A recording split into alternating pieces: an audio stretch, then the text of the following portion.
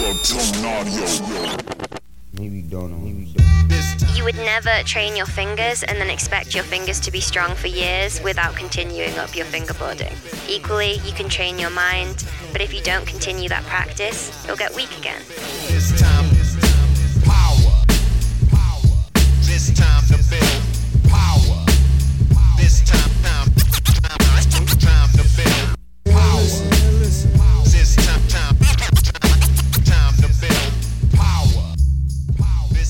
What's up, everybody? I'm your host, Chris Hampton. Welcome to the Power Company Podcast, brought to you by PowerCompanyClimbing.com. Today is a rewind back to an episode that first aired in September of 2017. And we chose this episode to air today because at the end of November, 4 years ago in 2019, Hazel Findlay was in Yosemite and repeated Ron Kalk's incredible 514 crack magic line, becoming the first non-Kalk to do so. Ron first did Magic Line in 1996, and it took over 20 years for a repeat to come at the hands of his son, Lonnie Kalk. And Magic Line was legendary. I remember the photos vividly. I remember the questions that everyone had about when is this going to get repeated? Does anybody have the granite wizardry skills to make it happen? And that sort of legend can create a big barrier. But if there's anyone who has the mental skills to push through that barrier, it's Hazel Findlay. And when we recorded, we were sitting outside at my wife's parents' house, and Hazel was just beginning her journey into becoming a professional coach.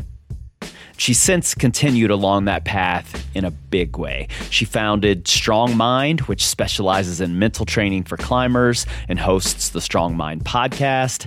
And I wanted to get a better look at what Hazel's doing these days, so I checked out a recent course of hers, Performance Hacks.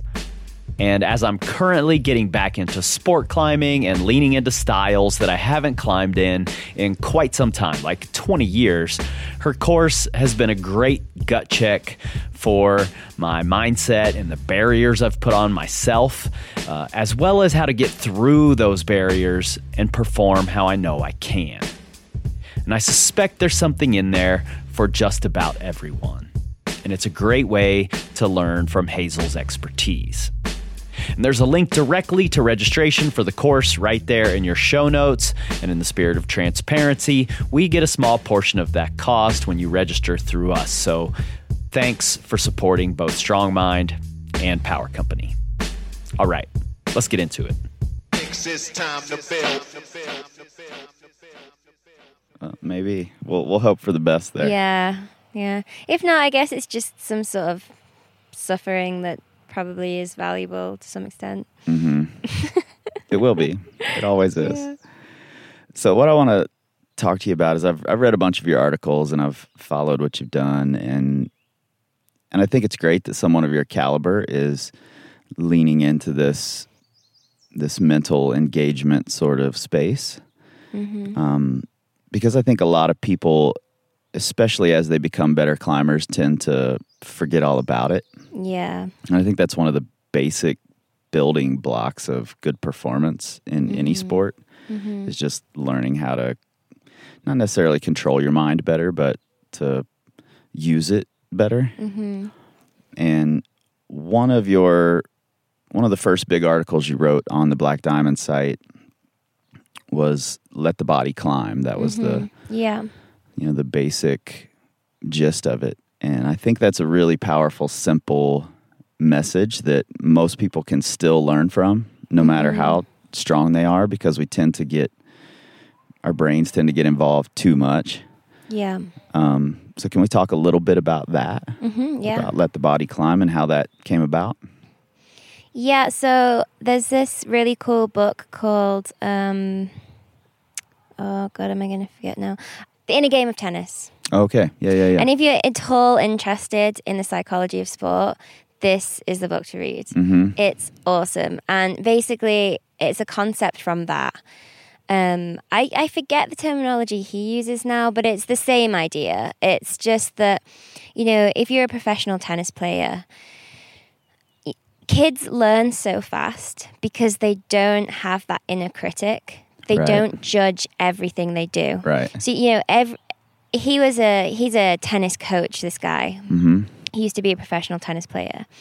And he would watch people play tennis, and he could see that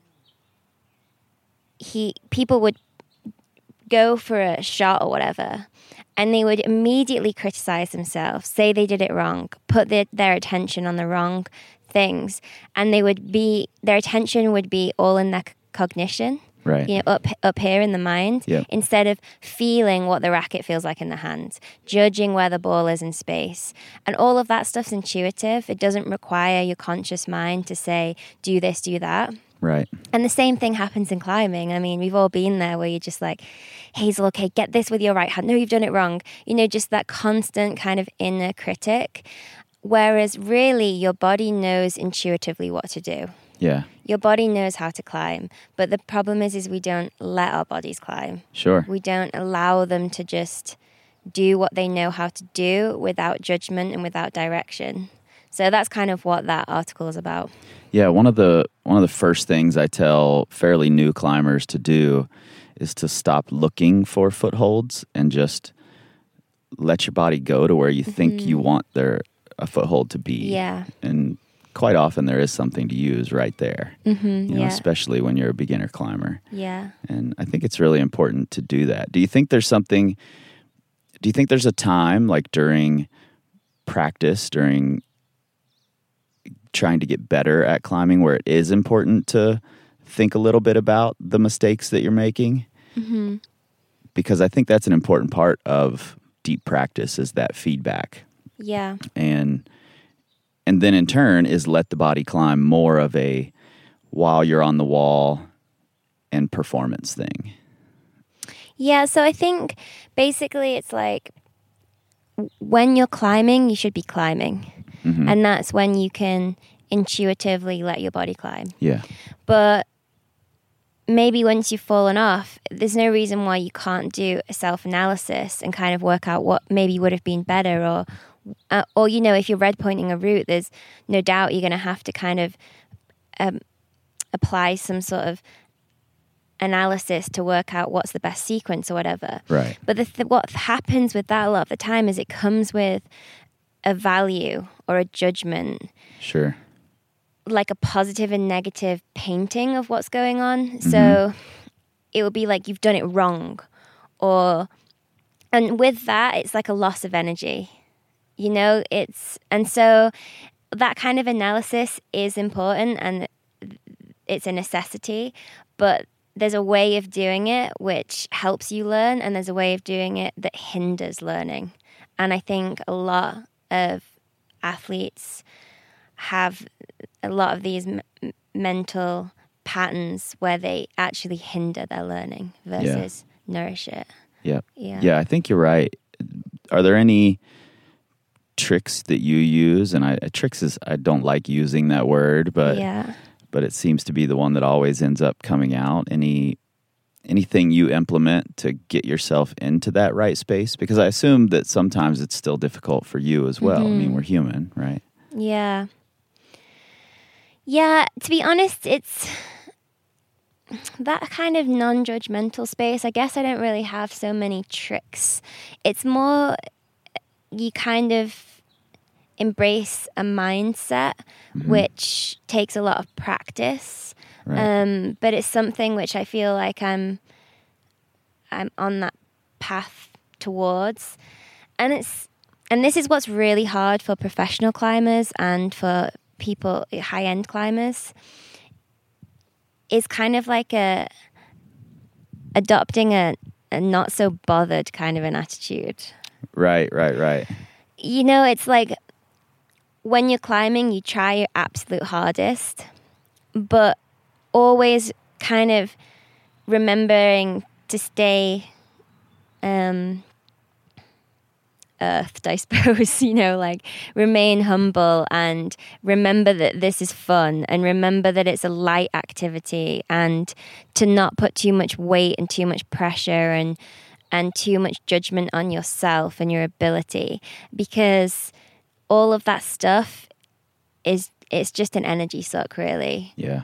So I think just like trying to remain grateful as well. You know, like I'm here at the Crag today. I'm having fun. This is awesome. I'm so lucky to be here. Right. If you go to the Crag with that kind of mentality, good things will come of your day. Even if you don't send your project, you'll learn.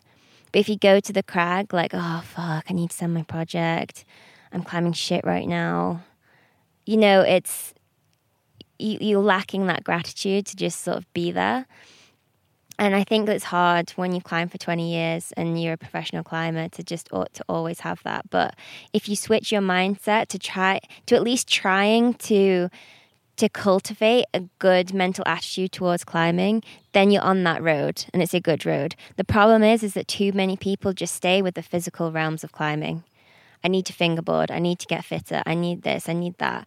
And they forget about this whole other side of the sport. Yeah, I agree completely. I mean, I make my living writing those training programs. Yeah, okay. That's how it looks on the outside. But most of what I do, 90% of it is communication with the clients about their mindset and how they're approaching their projects or whatever it is that they're working toward. Yeah. And this is something we've been talking about a lot lately, that no matter how strong your fingers are, no matter how many pull-ups you can do, I don't care if you can hold a front lever for 3.5 minutes. If you don't have the right mindset when you get on a route, then you're just beating yourself before you even get off the ground. And, you know, no strength is going to overcome that. No. So yeah, that's totally right. There's something that you have this 5 or 6, I guess, points that you make in this Let the Body Climb article that you wrote. And the first thing that you like to do is ask yourself why. Mm-hmm. And I think on the surface, we could very easily just say, why do we climb? And that's this big existential question that no one knows exactly how to answer, you know? But I do think there's a lot of importance in asking yourself that question. So let's talk a little bit about that, because I think that's a good first place to go. Yeah. First off, when would you go to that question? Like, at what point would you ask yourself why?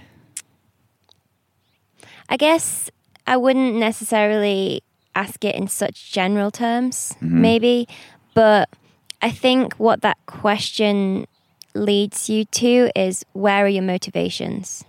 And I think that's what's important, and that's what you can ask yourself when you've got this big project going on, especially with projecting, because it requires a huge commitment of time and energy. Right. Versus, you know, you don't necessarily need to say, okay, what are my motivations for just on-siting this route today? You know, you're just going climbing.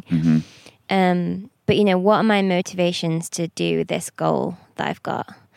And I think as soon as you pick a big goal like that, it's really important to look inwards and say, what are my motivations here?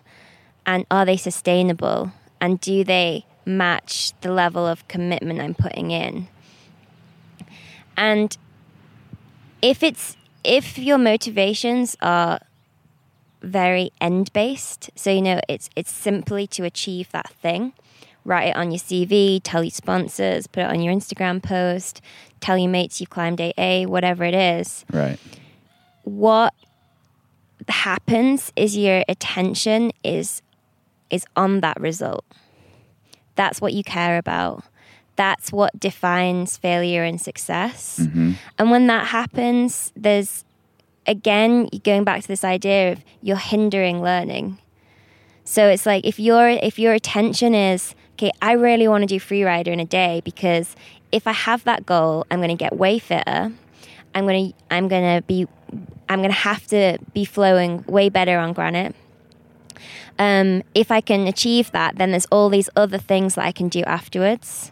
During the process of that, my technique on granite's going to get better, my head game's going to get better, and it becomes a process instead of just an end, so that even if you don't achieve your goal, there's so much value in what's been done, and it will you'll become a better climber. So it's basically this idea of like mastery versus achievement. And I think that all of the athletes who kind of value mastery of the sport over just like end goal, generally they might not technically achieve as much on paper, but they're the ones that keep climbing until they're 70 or whatever, and Sure. they become like absolute dudes of the sport. Yep. And can climb on any different rock type and just love it. Yep. And I think that's super valuable. Yeah, and I think like you just mentioned, that they may not achieve as much on paper, and I think that a lot of people really want that. They really want to have a tick list, and I've seen people push toward checking off those boxes and making that their main focus.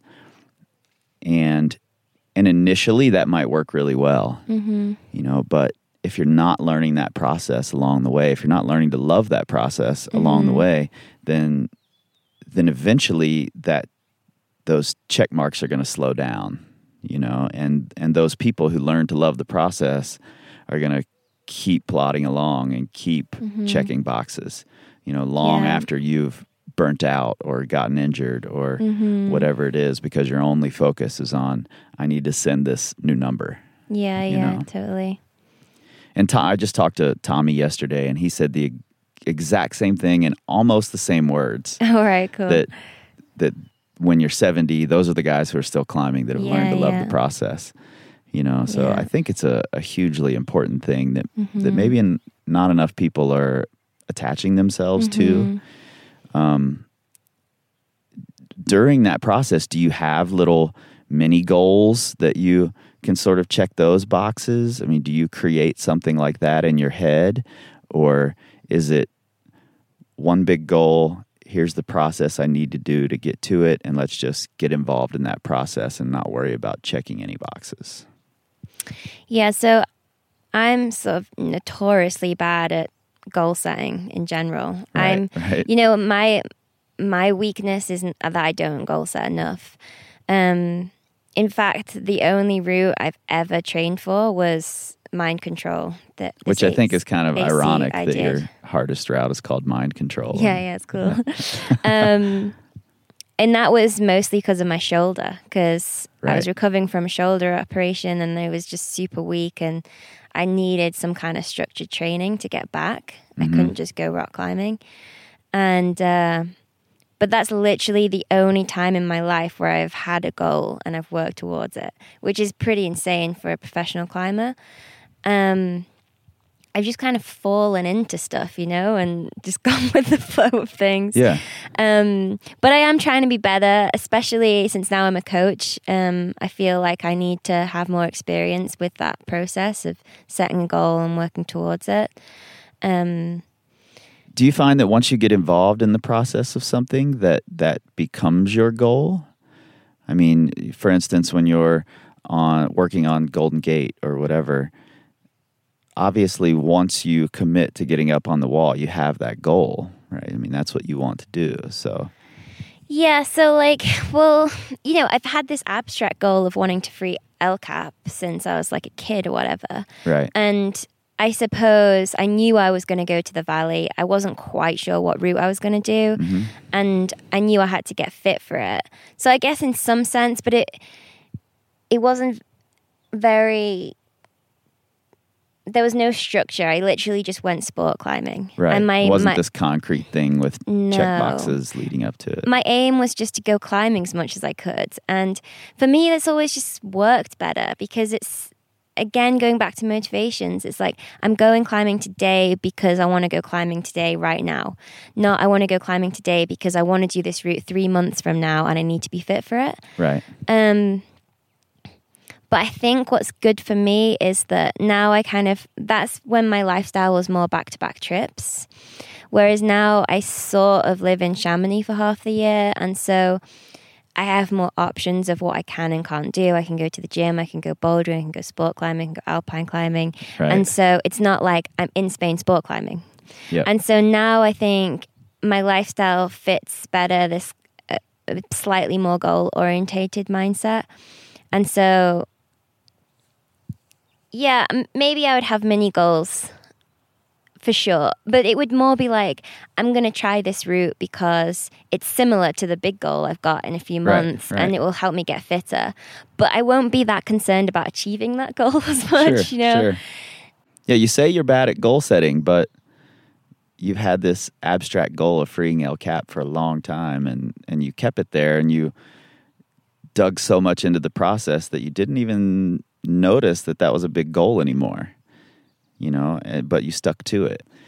Maybe that doesn't look like the traditional model of goal setting, but I mean, maybe it's a really good way to do it.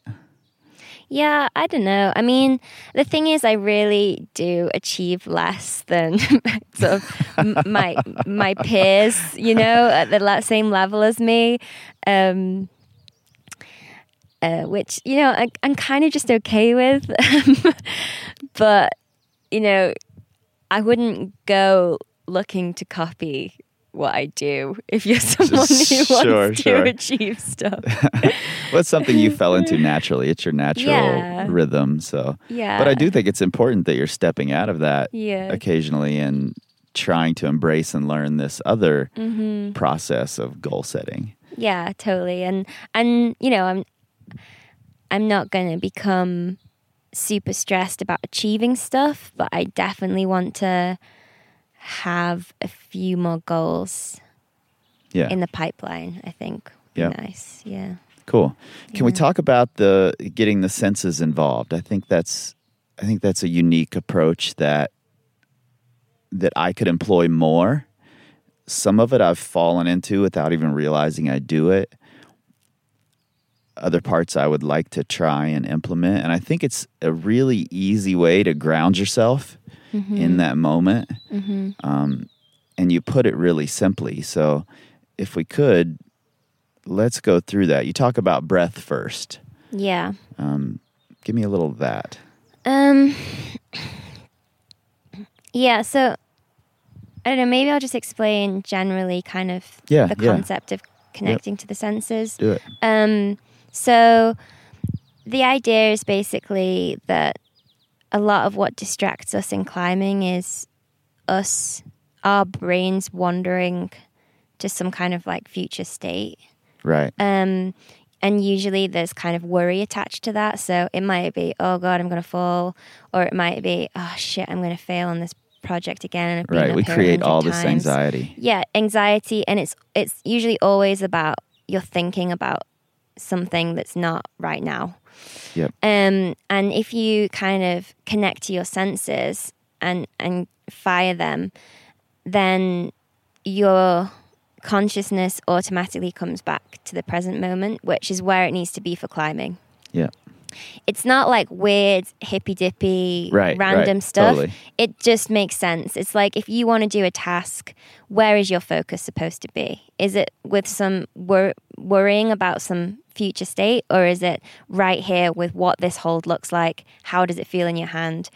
How are your toes in your shoes? How big is that foothold? What's your body position? What's your balance? What's your breath? If you connect to all that, that's the feedback you need to climb well. So it just kind of makes sense. And there's kind of tricks that you can use to bring your consciousness back to that. So a lot of people will use breath, even if they don't know it or not. Right. You know, they might just take a kind of pronounced outward breath before they commit to moving. And that kind of cleans the slate of those negative thoughts. And if you find that if you really focus on something properly, like your breath or how the hand feels on the hold, really that's enough to fill your consciousness. And so it wipes everything else away. Right. So that's kind of like the general idea behind it. But yeah, more specifically, breath is a good one as well, because they've kind of shown that if you control your breath, it fires the parasympathetic nervous system, which helps you relax as well. Right. It's also, the breath's interesting because it's something we can do automatically, and it's also something we can control. So making alterations in that is is kind of like a powerful way of connecting to your senses.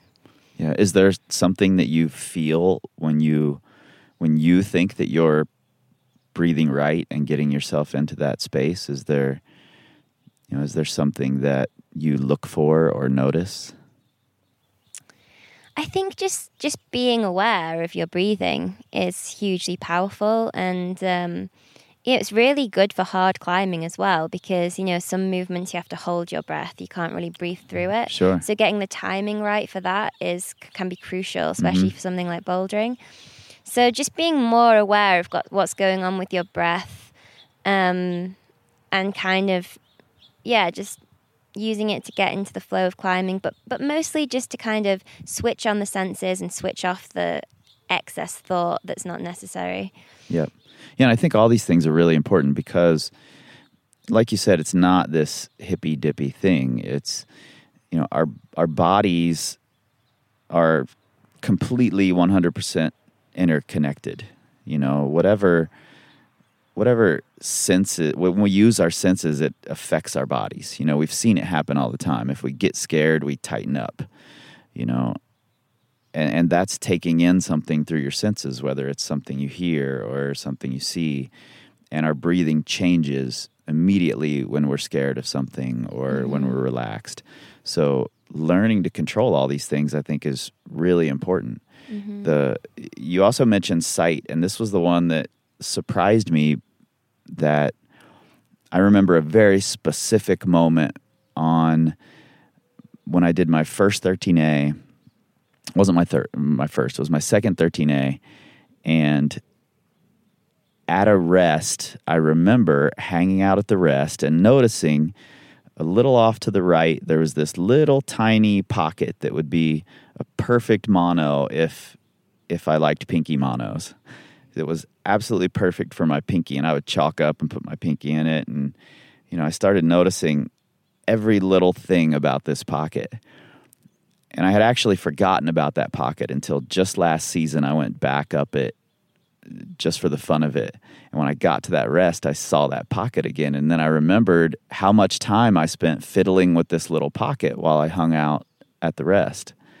And you talk about, when you mention sight, that one of the techniques you can use is to zero in on something and notice all the little details of it, right in front of you. And I had totally forgotten that happened until I read that. That's cool. Yeah. Maybe it's a kind of intuitive thing. I like it. It's just a focusing technique. Like, there's so many things going on that are distracting for us. Yeah. And our eyes, when we're distracted, our eyes tend to dart around all over the place. And that's kind of a manifestation of a wandering mind as well. You just and a stressed mind as well. People who are stressed, their eyes kind of dart all over the place. Right. But also, what are the things we need to be able to climb well? The two kind of senses that are really important are sensation. So just, a sensation of balance or sensation of how the hold feels in your hands or whatever, but also sight. So if we can kind of channel that sense a little bit and focus it down, sharpen it before we set off into climbing, then our minds are just that much bit sharper for what we're about to do. It's kind of like, when tennis players really watch, bounce the ball before they do the serve. Right. It's the exact same thing. It's a focusing technique. Yeah. It's not some show-off thing they do on TV because it looks cool, right? They're really feeling the ball in their hand. They're watching how it bounces. They're zeroing in on the little green hairs on the ball. Right. And that's channeling their senses, because they need to be the sharpest they can be for when that ball comes back in their face. Right. Yeah, that's really important. I'd never thought about that, but you do see every tennis player bounce the ball before they serve. Yeah. So, really cool. Do you think there's validity in taking in the bigger picture as far as sight goes, like looking around at where you're at? Is that a way to focus, or does it have to be on a small little space? Yeah, I don't know. I think a lot of this stuff is personal. Like sometimes when I'm at a rest, one thing I really like to do is look out at the view behind me and take it all in. But I feel like that is more of an appreciation thing. It's like, why does it even matter if I get up this route? Because look where I am. I'm in this amazing place. I'm so lucky to be here. You feel smaller. Right. It's like when we're climbing, it's just like getting to the top becomes this massive big picture, and that seems to be all that matters. And then if you actually look behind you and take in the view, you're just like, I'm this tiny human on this piece of rock, and I really am so insignificant. And I think that when you take that kind of gratitude in, and it kind of humbles you a bit. So it's a different thing, I think. But yeah, it's interesting because even though I find that zeroing in on one spot helps me focus, you don't want to have the narrow vision that people have when they're stressed and they climb and they don't notice what's around them. Sure. I think so. That's important. I guess, it's kind of just being aware of both those things. But the idea is that if you zero in on the spot and you focus on your breath and you do all these techniques, that you shouldn't be stressed when you leave the rest. All of those things should help relax you. And if you're not stressed, you're likely to be more open to options, look around you. It's when you're in that stressed mindset of I need to send and I'm scared or whatever it is, that you tend to have the blinkers on, tunnel vision, Yeah, totally. And you mentioned sensation in there a few minutes ago. Let's talk a little bit about that. It's, I think there are a lot of ways to say it, whether it's just awareness or, I don't know. I think sensation is a cool way to say it that I probably never would have come up with on my own. So tell me a little about how you focus on that, how you use that.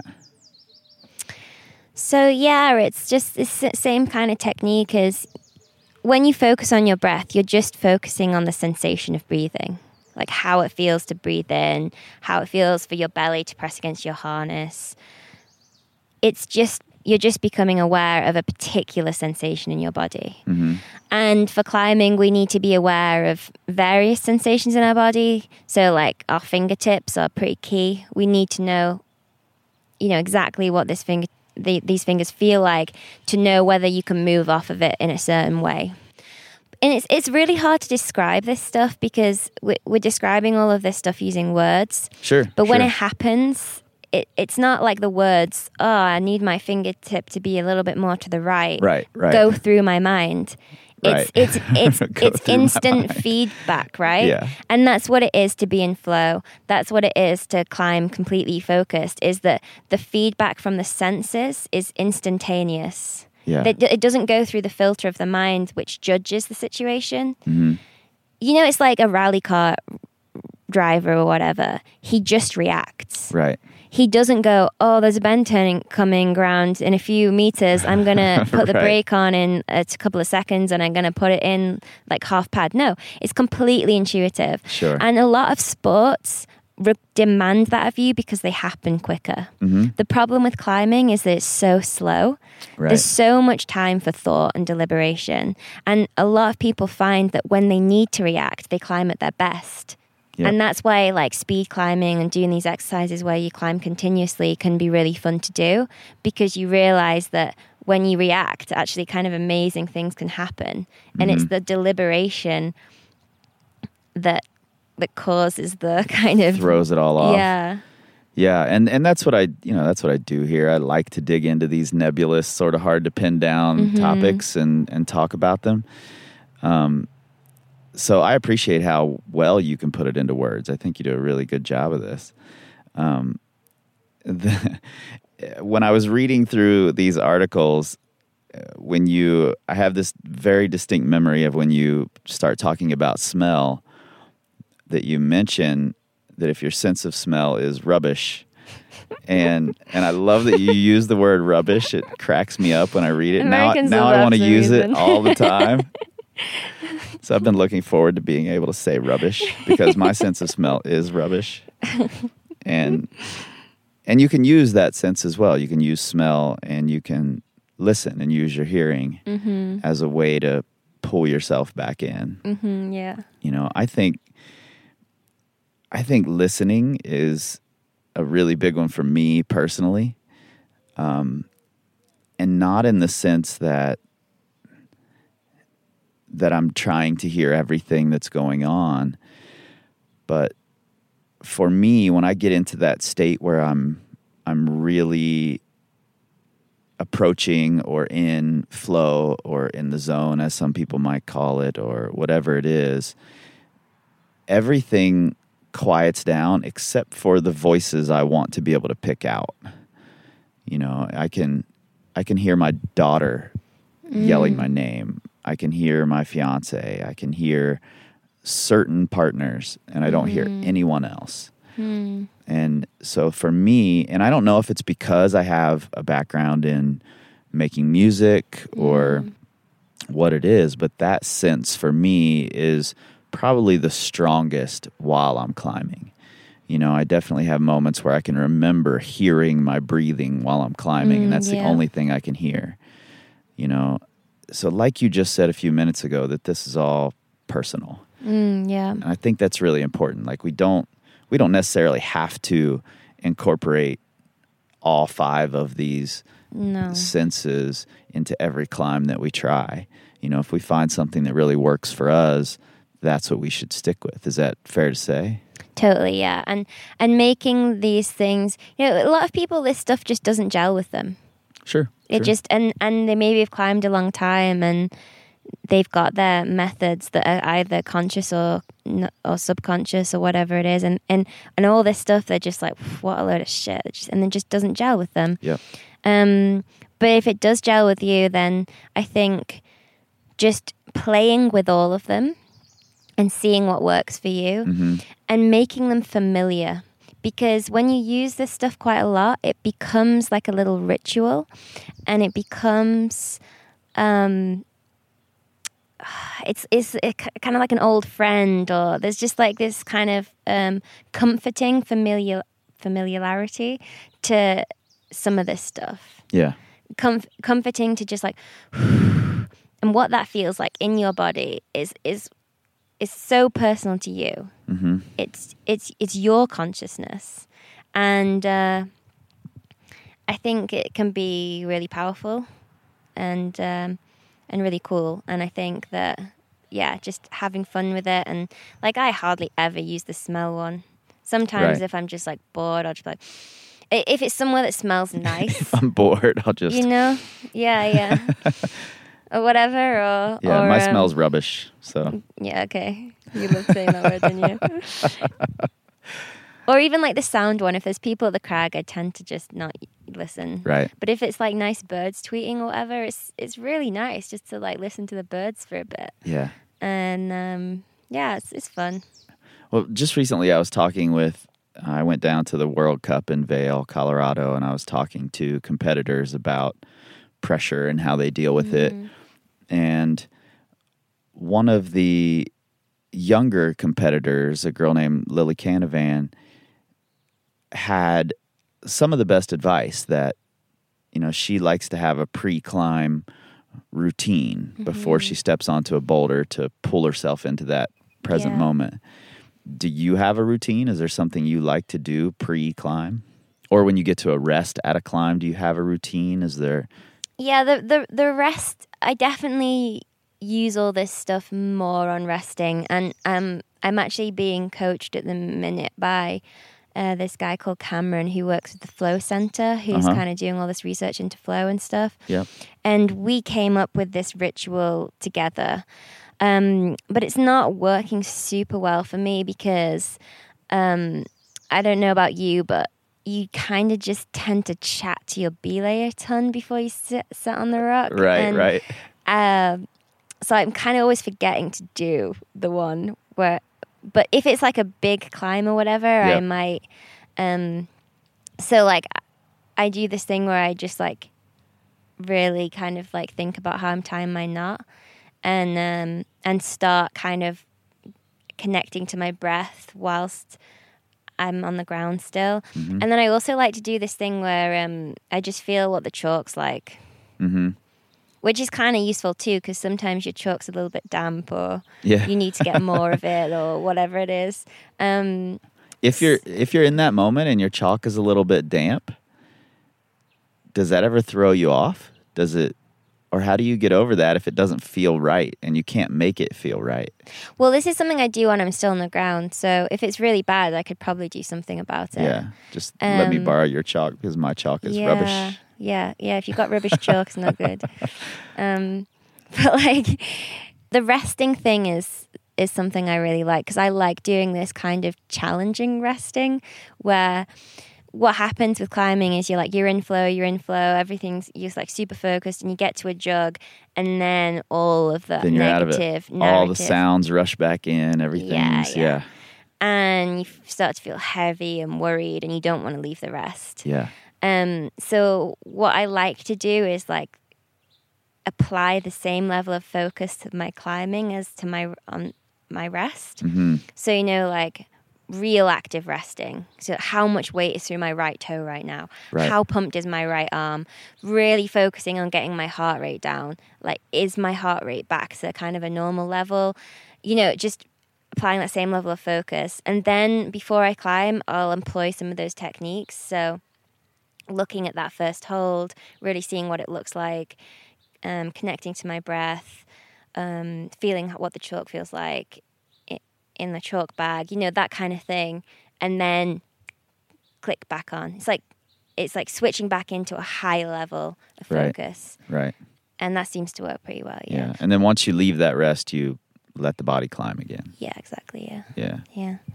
Yeah. I have a pre-climb ritual that I never really thought of as a pre-climb ritual until just recently, since I've really been digging into this.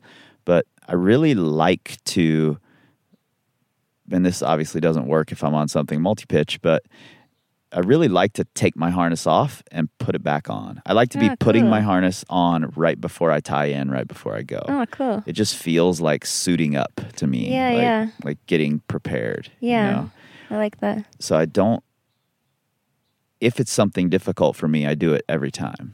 If I'm climbing with new people around, they look at me like I'm really strange. Like, you just took that off. Do you leave a gap in between? Do you take it off and sort of I don't have do to. a little weird stretches or something? No, I don't have to. I can just take it off, step out of it, and then I can step right back in it and go into that mode. I don't know if that was always the case. Maybe there was a time when there had to be a gap, or there just was a gap that was there. I don't know. But now, just the act of pulling the harness on and buckling up and tying in, that whole act gets me into the right mindset. I haven't found my routine for boulders yet. Boulders are a little harder to me. Take your trousers off and put them back on. That'd be even weirder. I'll try that. You never know. It could work. Or your chalk bag? I suppose you don't really take your chalk bag bouldering a lot, do you? No. Yeah, I don't know. Yeah, it's tougher for me. Bouldering seems a little more frantic, like a lot more, it's faster. Yeah. So I have a harder time breathing and getting into that mode. I mean, you can just look at the first holds of the boulder problem and go, and then just do it. Yeah, I have a friend, a local guy who's one of the stronger climbers around here, and he's very good at, he takes several deep and very forceful exhale breaths before he steps on, and he can just explode the minute he's on the wall. Yeah. He goes from casual conversation to explode just like that, and I can't do that at all. So I haven't been able to, but I'm learning to. So yeah, I think I like the idea of having a ritual, especially at a rest. I think that's cool, and I think a lot of people forget that they can still be active while they're at that rest. And if it's a really easy rest, like you stood on a ledge or something, I probably just switch off and let my mind wander. Sure. But then switch it back on. Yeah, a lot of when I've just recently been experimenting with meditation, because I've heard so many successful people talk about using it. I wanted to see what it was all about. And that's something that I found really interesting about meditation is you don't try to keep your mind still. That's not what it's about. You just let your mind do what it's going to do, and you become essentially at peace with that, letting it wander around, and then you can bring it back when you need it. Yeah. So I think that's pretty big. You mentioned the flow state and working with the flow center. Mm-hmm. Tell me a little bit about that. Are there, what can we do to better find that? Well, first off, what is the flow state? Mm-hmm. I know we could do a whole podcast on this, but what is it, and what can we do to help ourselves get into it? Are all these things helping you get there? Yeah, everything we've talked about helps you get into flow state for sure. And really kind of being in flow is the end goal of mental training. Mm-hmm. Accessing flow more easily is the Sure. end goal of mental training. And yeah, so I mean, I think most athletes or kind of performers or musicians will know what flow state feels like, and at least know what it's like to not be in flow as well. Yep. And I think there's degrees of flow, but some people might say in the zone as well, if like you mentioned before. And it's just kind of where everything's happening automatic and kind of you're just moving and there's nothing else going on in your consciousness. So you're not thinking about your performance. Right. You're not thinking about failure or success. And usually one of the defining features of flow state is when you come out of it, you have this sense of elation, which is what brings people back to things like climbing or racing or music or whatever it is. Totally. And this sense of real escapism from our own minds that, if you were like some sort of Zen meditation master, you can probably do just sat. But for us normal folk, it's nice to have something that gives us that. Right. Because the only other thing is sleep, essentially. Right. Which doesn't work well if you're climbing. So yeah, there's tons of science now behind flow state. It used to be kind of this elusive concept and people couldn't really put their finger on it, but everyone kind of agreed about it. And Sigmund Csikszentmihalyi, no one can say his name. Yeah, I'm pretty sure I got it wrong. When I read it, I can't even begin to say it. So Yeah. I know exactly who you're talking about, though. Someone told me that a good way of remembering it is chicks get me high or something. Yeah. Chicks me high, something like that.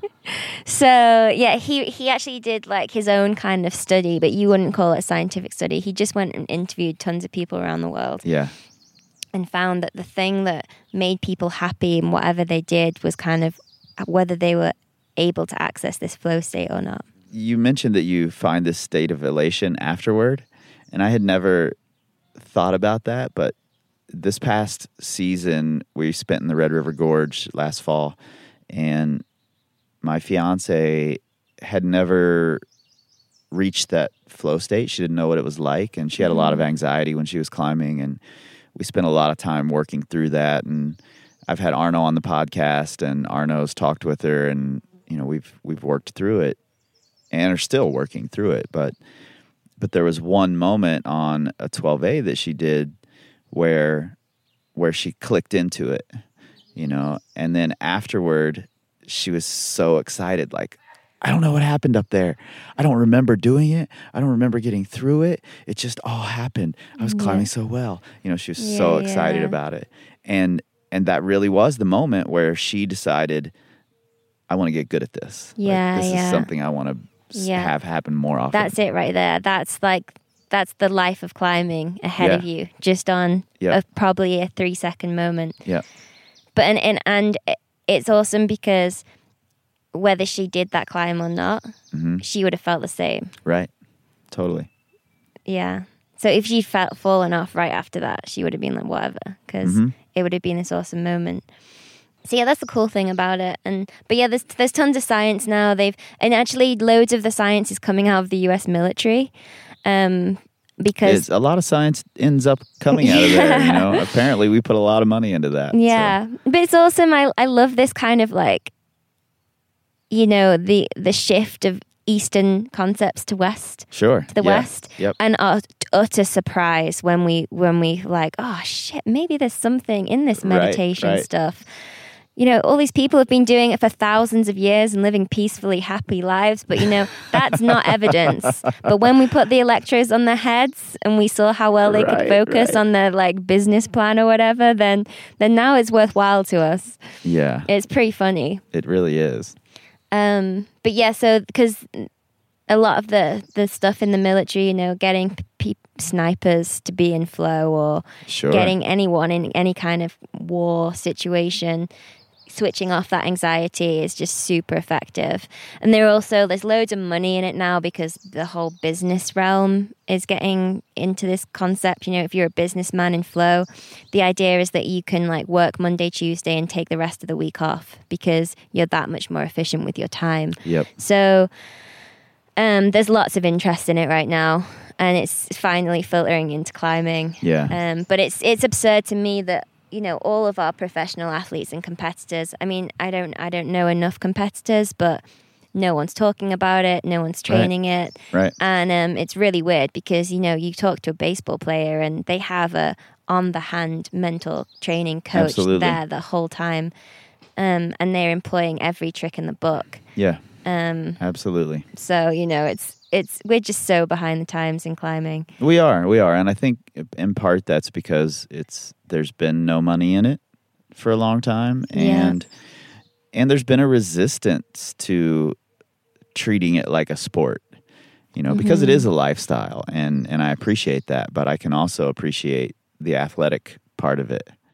But it's interesting with the mental stuff because so much of that is about simple enjoyment as well. Yeah, absolutely. And not about performance goals. Yep. But they lead to performance goals, right? I mean, I think that's totally overall what we're talking about here. It's just part of the process. Yeah. So. And it is interesting to me because I feel like there is quite a bit of money now in competitions and professional climbing. There's enough, and you know, people say they have kind of someone who's, you know, studied a bit of psychology or something to coach them, but there's no real. There's just not enough happening, I don't think, and the culture isn't there for it, I suppose. Yeah. Yeah. Yeah. Well, I think it takes people like you to step up and start talking about it for that to happen. So I'm glad you're out there doing it. I just hope there's some people, you know, like the physical coaches and maybe the people more in that world, because people still, I think, see me as like a lifestyle trad climber because I am to a large extent. Sure. And so maybe they see me as someone who deals with like fall anxiety or something, and same with Arno maybe. Yep. Not this person is going to help me win this competition. Right. And this person is going to help me feel good at that competition or whatever it is. And I did actually coach a comp climber a little bit last year, and it was super fun. So I would like to see more people in that kind of world step up and fill that space. Yep. Because people aren't really looking to me to do that or to Arno, I don't think. Right. Maybe they will soon, but... Yeah, I think it's shifting in that direction, and I'm really happy to see it because I think we can all work together. You know, I started as just a physical coach, physical trainer, but I've always been interested in this side of it as well, and everything, the PT side, the strength side, the weightlifting, I want to know a little bit about all of it, and that's why I reach out to people like you and to Arno to talk about these things, because I want to know more, and I want to give it to the people who are looking to me for how to make their fingers stronger. Yeah, totally. I mean, if you're going to be a physical coach, you find this a lot in the normal world as well, because you find these people who are fitness coaches and life coaches. Right. Because a lot of the reasons why people can't just get fit themselves isn't because they're lacking, you know, all you have to do is go on the internet and get a training program. Right. Or just know that you should be going running 3 times a week and doing this, and this. But what they lack is the motivation and they have a bunch of mental obstacles. Right. So tons of fitness coaches are actually just life coaches to some extent, and Yep. I feel like that's what's happening with you as well. Yeah, that's a lot of what we do. We Yeah. joke about it all the time, but frankly, it's a lot of what we do, and I enjoy doing it. I think it's hugely important. You said a couple of things while we were talking that I really just want to highlight before we wrap this up. Yeah. One, you've mentioned the word practice a couple of times, that these are all things that you practice. Mm-hmm. I assume to some degree you came about this because you were fairly good at it naturally. That this is something you sort of fell into, and I think that can be misinterpreted, that Hazel's just good at getting into the right mindset. But I Yeah. think if you look back at it, if you take a look like Malcolm Gladwell would, or any of these people would, you can see that you've spent a lot of time actually practicing it. Even if you didn't know that's what you were doing at the time, and you are so good at it now because you've spent all this time practicing it. And I think that's super important to highlight, that you can practice these things and that they're not going to happen overnight. You're not going to listen to this podcast, get on your project, and be perfect at it. Yeah, totally. I'm really glad you've said that, because there's a few things going on there, and I was chatting to my friend Jen about this yesterday as well, is that it's difficult coaching people sometimes because people tend to think in black and white, and they tend to have a fixed mindset. Yeah. So they'll say that I'm a scared climber, or I'm not good at the mental side of climbing. Right. They'll label themselves as such and then focus on what they're good at. Right. And this is super fixed, and it's the most limiting thing you can ever do in your climbing. And I've seen myself do it a little bit. I'm not so good at bouldering. Right. But the thing is, I still go bouldering to get better at it. But, and they go, Hazel's good at that. Right. And, like you're saying, it's like, no, actually, I think I'm kind of a normal person. Mm-hmm. I certainly have very normal, fear threshold.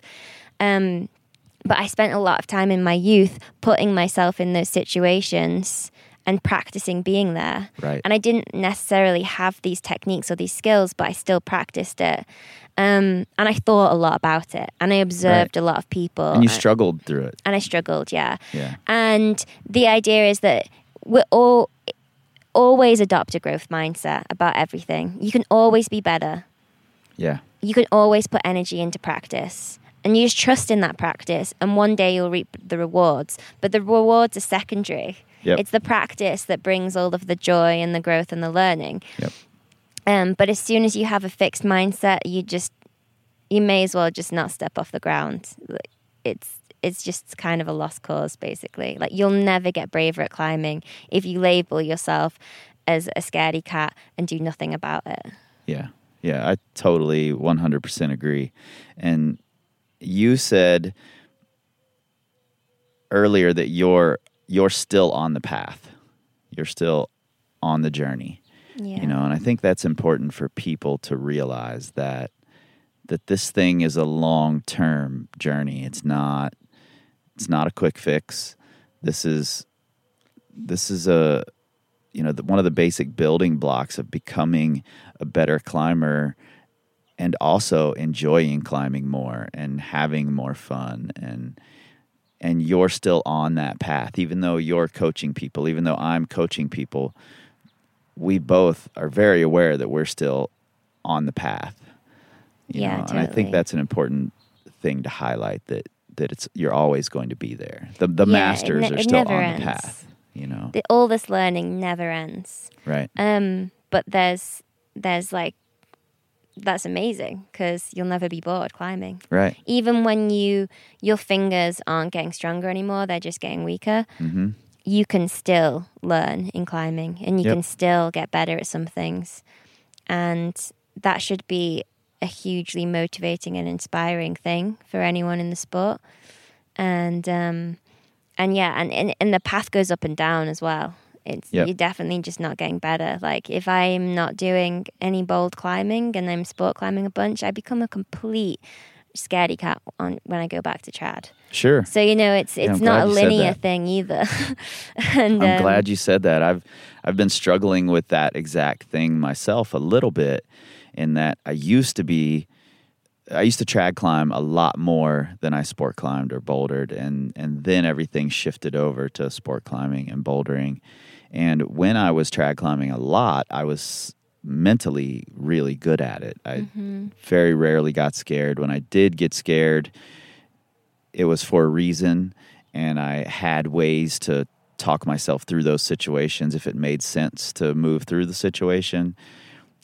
And I felt like I was in a really good place. And now when I go back to trad climbing, it's scary as hell. Yeah. And I know that I have to work my way back through that. So you can be in a really great place with something, and then if you don't continue to practice it, you're going to have to start from a lower spot, and that's totally okay. Yeah. I think it's really good sometimes for people to use the same thinking that they use for their physical training and apply it to their mental training. Yeah, I agree. So, for example, you would never train your fingers and then expect your fingers to be strong for years without continuing up your fingerboarding. Yep. Equally, you can train your mind, but if you don't continue that practice, you'll get weak again, just like your muscles do. Yep.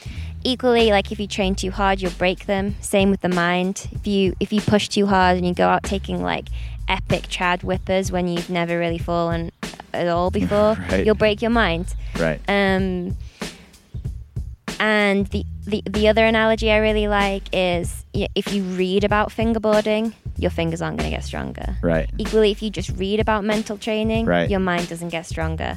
Yep. You have to put your mind in that place where it gets stronger and train it. Versus people think because it's in the mind, it's intellectual, and it doesn't work like that. Yeah, that's really important. No matter how much you just talk about it, you still have to go there. You still have to struggle a little bit and Yeah, totally. practice. Yeah, exactly, yeah. Yeah. So I really appreciate you taking the time out to sit down and have this conversation, because I know these can be nebulous, and it's hard to pin this stuff down and put it a way that people will listen to it. But I think you do a great job at that. So Cool, thanks a lot. No, it's been an interesting conversation. Yeah, thanks for inviting me. I'm not a big fan of the trend for every pro climber to become a coach. Climbing hard just doesn't mean that you know a thing about helping other people climb well. Unless, of course, that climber is really leaning into becoming a coach. And then I think it can be extremely valuable. And Hazel definitely falls into that category, and it's been really fun to watch her progression over the years since we recorded. And as we transition into a new format here on this podcast in the new year, I'll likely have Hazel on more to discuss some of what she's learned since we last talked. Don't forget to check out her course, Performance Hacks. I really think it's worth it, and I'm glad she's out there at a time when the world thinks more finger strength all the time is the only path forward. And remember, you're also supporting us when you register through our link, so thank you in advance. You'll find that link right there in the show notes, as well as a link to a great write-up she did of her time on Magic Line. You can find us at powercompanyclimbing.com, where we have thousands of articles, training plans, courses, and products built specifically to help climbers just like you learn, grow, and excel. This time, this time, this time, this time, this time to build, this time to build, this time to build, this time, this time to build, this time to build, this time to build, this time, power, this time to build, power, this time to build, power, this time to build, power.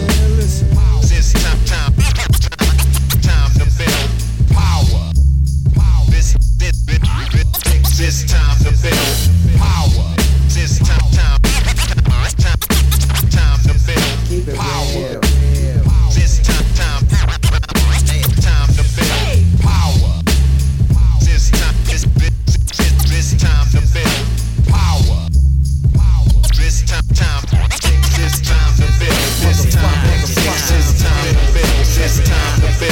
It's time to build.